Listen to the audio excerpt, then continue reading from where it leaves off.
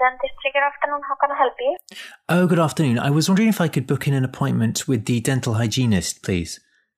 And your name? Jack Boswell. Hi, I'm Jack, and welcome to my podcast. If you're wondering why I've decided to open with a trip to the dentist, it's because in a few weeks I'll be travelling to the US, and if there's one thing I know about Americans, they're very serious about their teeth.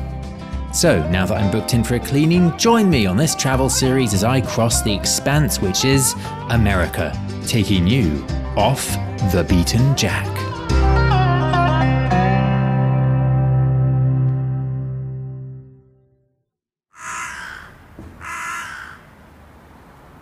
I'm sitting on a bench in a square near where I live in London, like Forrest Gump.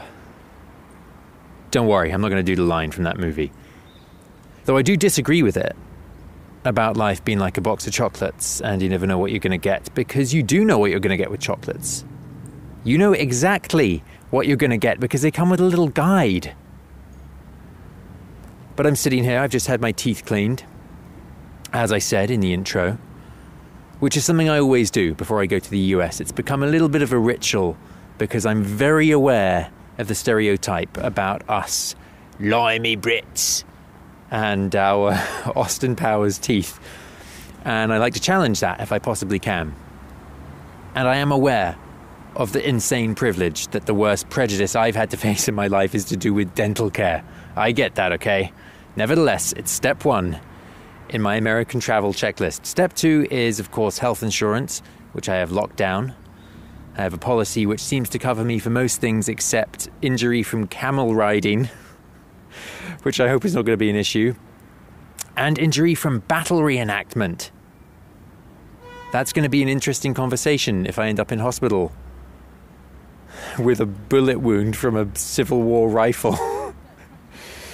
But what's this got to do with my podcast, you might be wondering? Good question. Well, the pandemic, I think, has made a lot of people dwell on where they are in their life and maybe where they'd like to be. Perhaps the things they put down or put on hold a couple of years ago and thought they could pick back up, and then, of course, the world got thrown into chaos and they couldn't. And for me, it's always been screenwriting. That's where my heart is. I've been writing, pitching, developing projects for years, trying to break into that world. And I've always wanted to go and do that in LA for a little bit. And you might be thinking, wow, Jack, Hollywood, that's original. No one else goes there to pursue a dream. Well, of course you're right. But I have decided I am going to do that. And so about a month ago, I quit my job.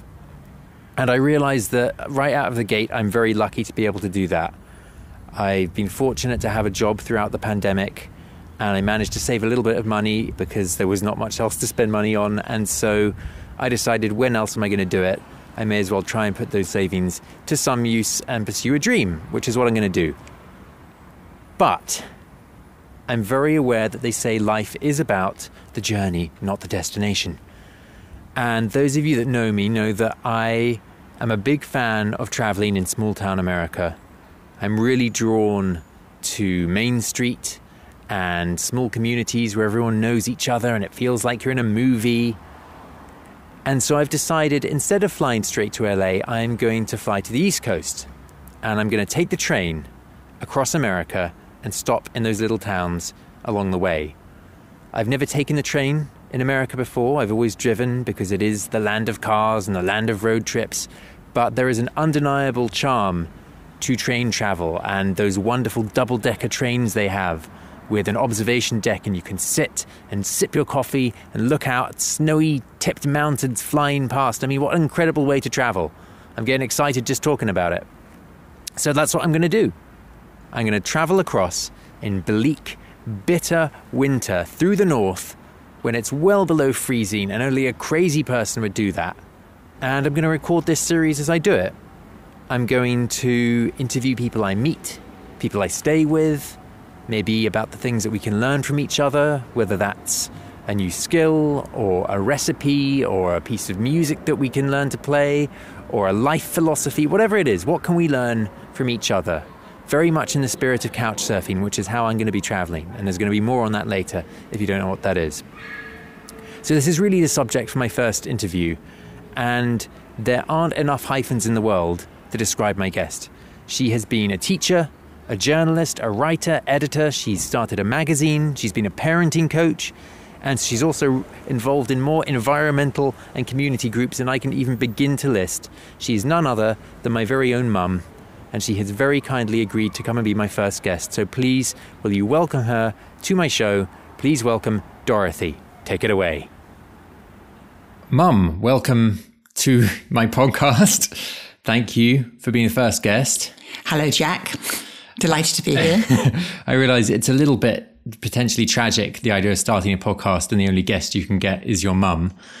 But there is a very good reason why I've asked you to come on, which is that you were a very early user of Couchsurfing, which is how I'm going to be traveling around America. And I thought that it would be interesting to pick your brain about how you got into it. And maybe a good place to start would be sort of what it is for anyone who doesn't know. Okay, well, Couchsurfing is a way of staying in places for free. As far as I understand it, it started, I think, with a student conference in Iceland and somebody saying, where is there to stay? And somebody saying, well, we've got some mattresses, why don't you come and stay at our place? And it grew into that. And of course, it grew from that eventually into Airbnb, which we now is this kind of potentially monstrous thing, which is ruining cities all over the world. So it's interesting that it came from a very benevolent kind of place. And certainly I have one kind of lifelong friend in India that I've stayed with as a result of it.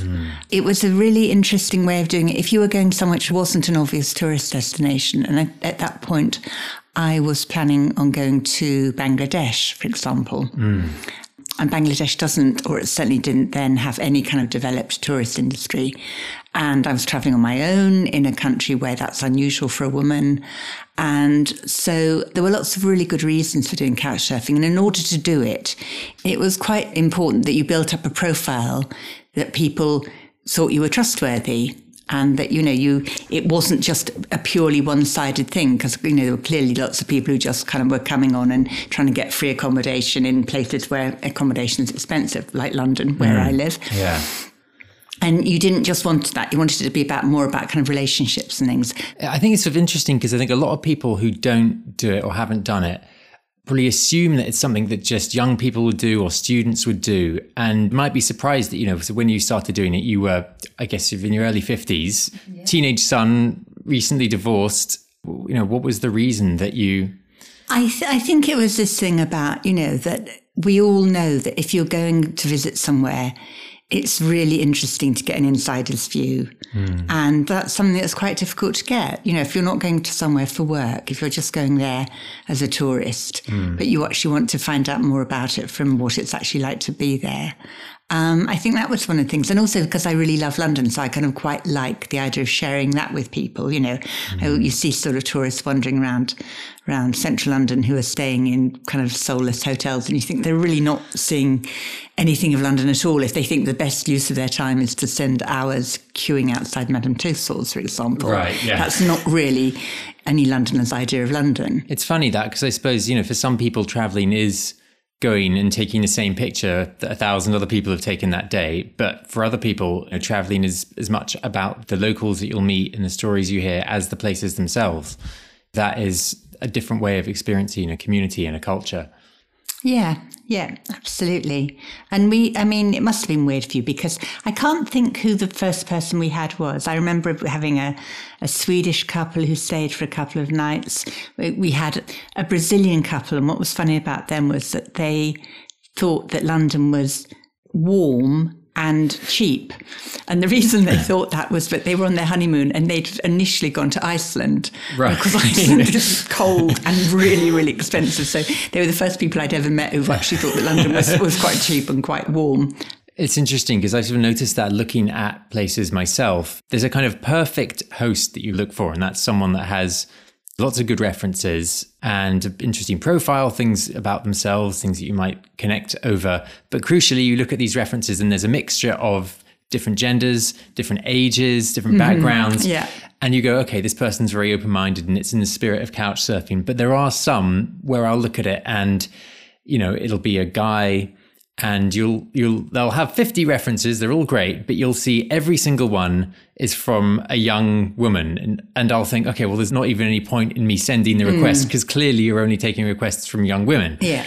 And so I suppose there is a sort of, it is a great resource and a great way to travel, but you do need to sort of have a healthy awareness, of the way the world works. And some people are going to try and maybe use it for the wrong reasons. Yeah, absolutely. And that's not to also, those people might be perfectly nice. I'm sure they are, but you do need to have your head screwed on straight with some of these things. And it's funny because you use the words open-minded, and that's one of the things you ought to be very careful of if you were to see that in an advert that anybody is who's saying that they're open-minded and that's something that they want in their visitors might have different implications to what one might imagine. Yeah, well, I've certainly seen somewhere it says, I'm a nudist. That's quite hilarious, the idea of going to stay with somebody. I mean, at what point, when after you've arrived, you expected to take all your clothes off? Yeah. And then I suppose just from a kind of mother's perspective, is there anything that worries you about me going away or when I've done it in the past? Well, I've read things that you've written about stuff you've done in the past, which I'm glad I didn't know about until afterwards when you were kind of safely home. So I know that you're kind of, I know that you kind of like an adventure and that you've also been lucky or careful or whatever. Your guardian angel's been looking after you in some situations. All of that worries me. I've sort of been dwelling on the fact that so much of traveling, I feel like it's impossible now to do anything new because obviously the whole world has pretty much been mapped and explored and Instagrammed to within an inch of its life. But the thing that is new is traveling through places during such an uncertain time. It's sort of, that is a new experience that we haven't necessarily done. And I suppose I'm sort of curious, traveling across somewhere like America, you are going to have a huge spectrum of attitudes and opinions. And I'm sure not all of them will be aligned with my own. Some might be, some might not be. But again, I sort of feel like in the spirit of couchsurfing, it's sort of, talking and sharing a drink and sharing a meal with people that you might not necessarily agree with. It's sort of a productive thing to do because, too often we sort of wall ourselves off in our little echo chambers. And when you sort of travel, and especially when you travel away from big cities, you get a very different perspective. That's really true. That's really true. As you're aware, there's lots of things that I've always talked about doing or wanted to do. Certainly going and spending some time pitching my writing in LA and making contacts. It's something that I've wanted to do for a long time. And I think often I make excuses to not do things or I talk myself out of it. And, the past year has made a lot of people realize the things that you sort of take for granted, like being able to get on a plane. It's not a human right. It's not something that's guaranteed. And so there's this balance between wanting to take advantage of that, when things have opened up a bit more, versus the sort of moral kind of arguments about, is this the right time to travel? Is it too soon? Should you be taking that risk both for yourself and in terms of other people you could potentially put at risk? It's really difficult because I keep thinking, it's a bit like Jimmy Stewart in It's a Wonderful Life, trying to leave his hometown. It's like for nearly 2 years since you were kind of turning 30 that, you were planning to leave, and then lockdown happened and suddenly everything changed. And, you've been forced to stay in Bedford Falls or North London, as we sometimes refer to it here, when actually you wanted to be, taking your big leather case and going off and being an engineer or whatever, or not in your case. No, sadly for you, I don't have aspirations that are that sensible. Sadly, yeah. I know. And I think it's also that balancing, that feeling of maybe like, oh, I should have done this a few years ago. And there's a time and a place when you can go and take risks and move to another place for a while and pursue those dreams. And, I suppose there's also a slight fear I have that I've left that too late and that anything from this point, it's just sort of irresponsible because you should be looking towards the sensible life milestones. Okay, well, I'm sitting here across the table from you looking at it from the point of view of a 69-year-old, in which case 31 doesn't seem like, you've really left it too late. So I think this is a really good time to be doing it. Well, thanks for coming and sharing your thoughts and giving me your worldly wisdom. And thank you for the support and the encouragement. My pleasure. I guess I'll be in touch on WhatsApp when I get there. Good luck. Thanks, Mum. Come back in one piece. Thanks. Bye-bye.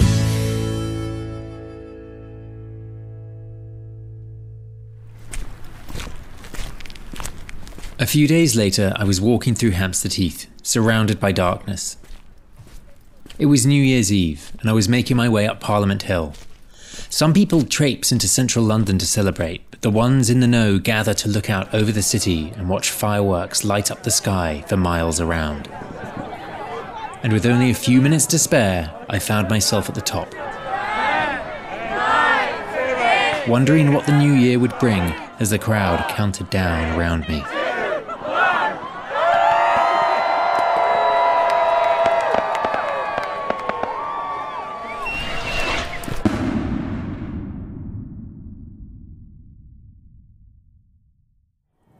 I'm walking back down through Hampstead Heath in the darkness.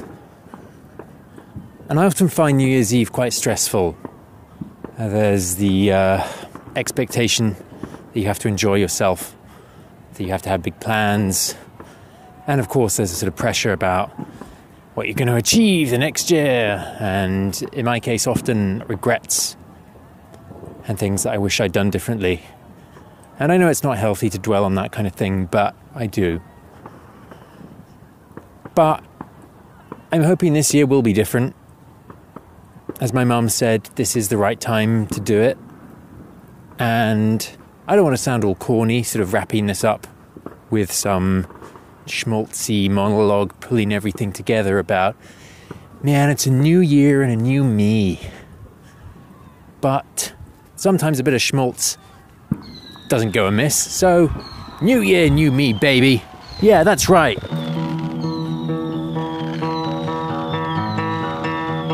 The fireworks agree.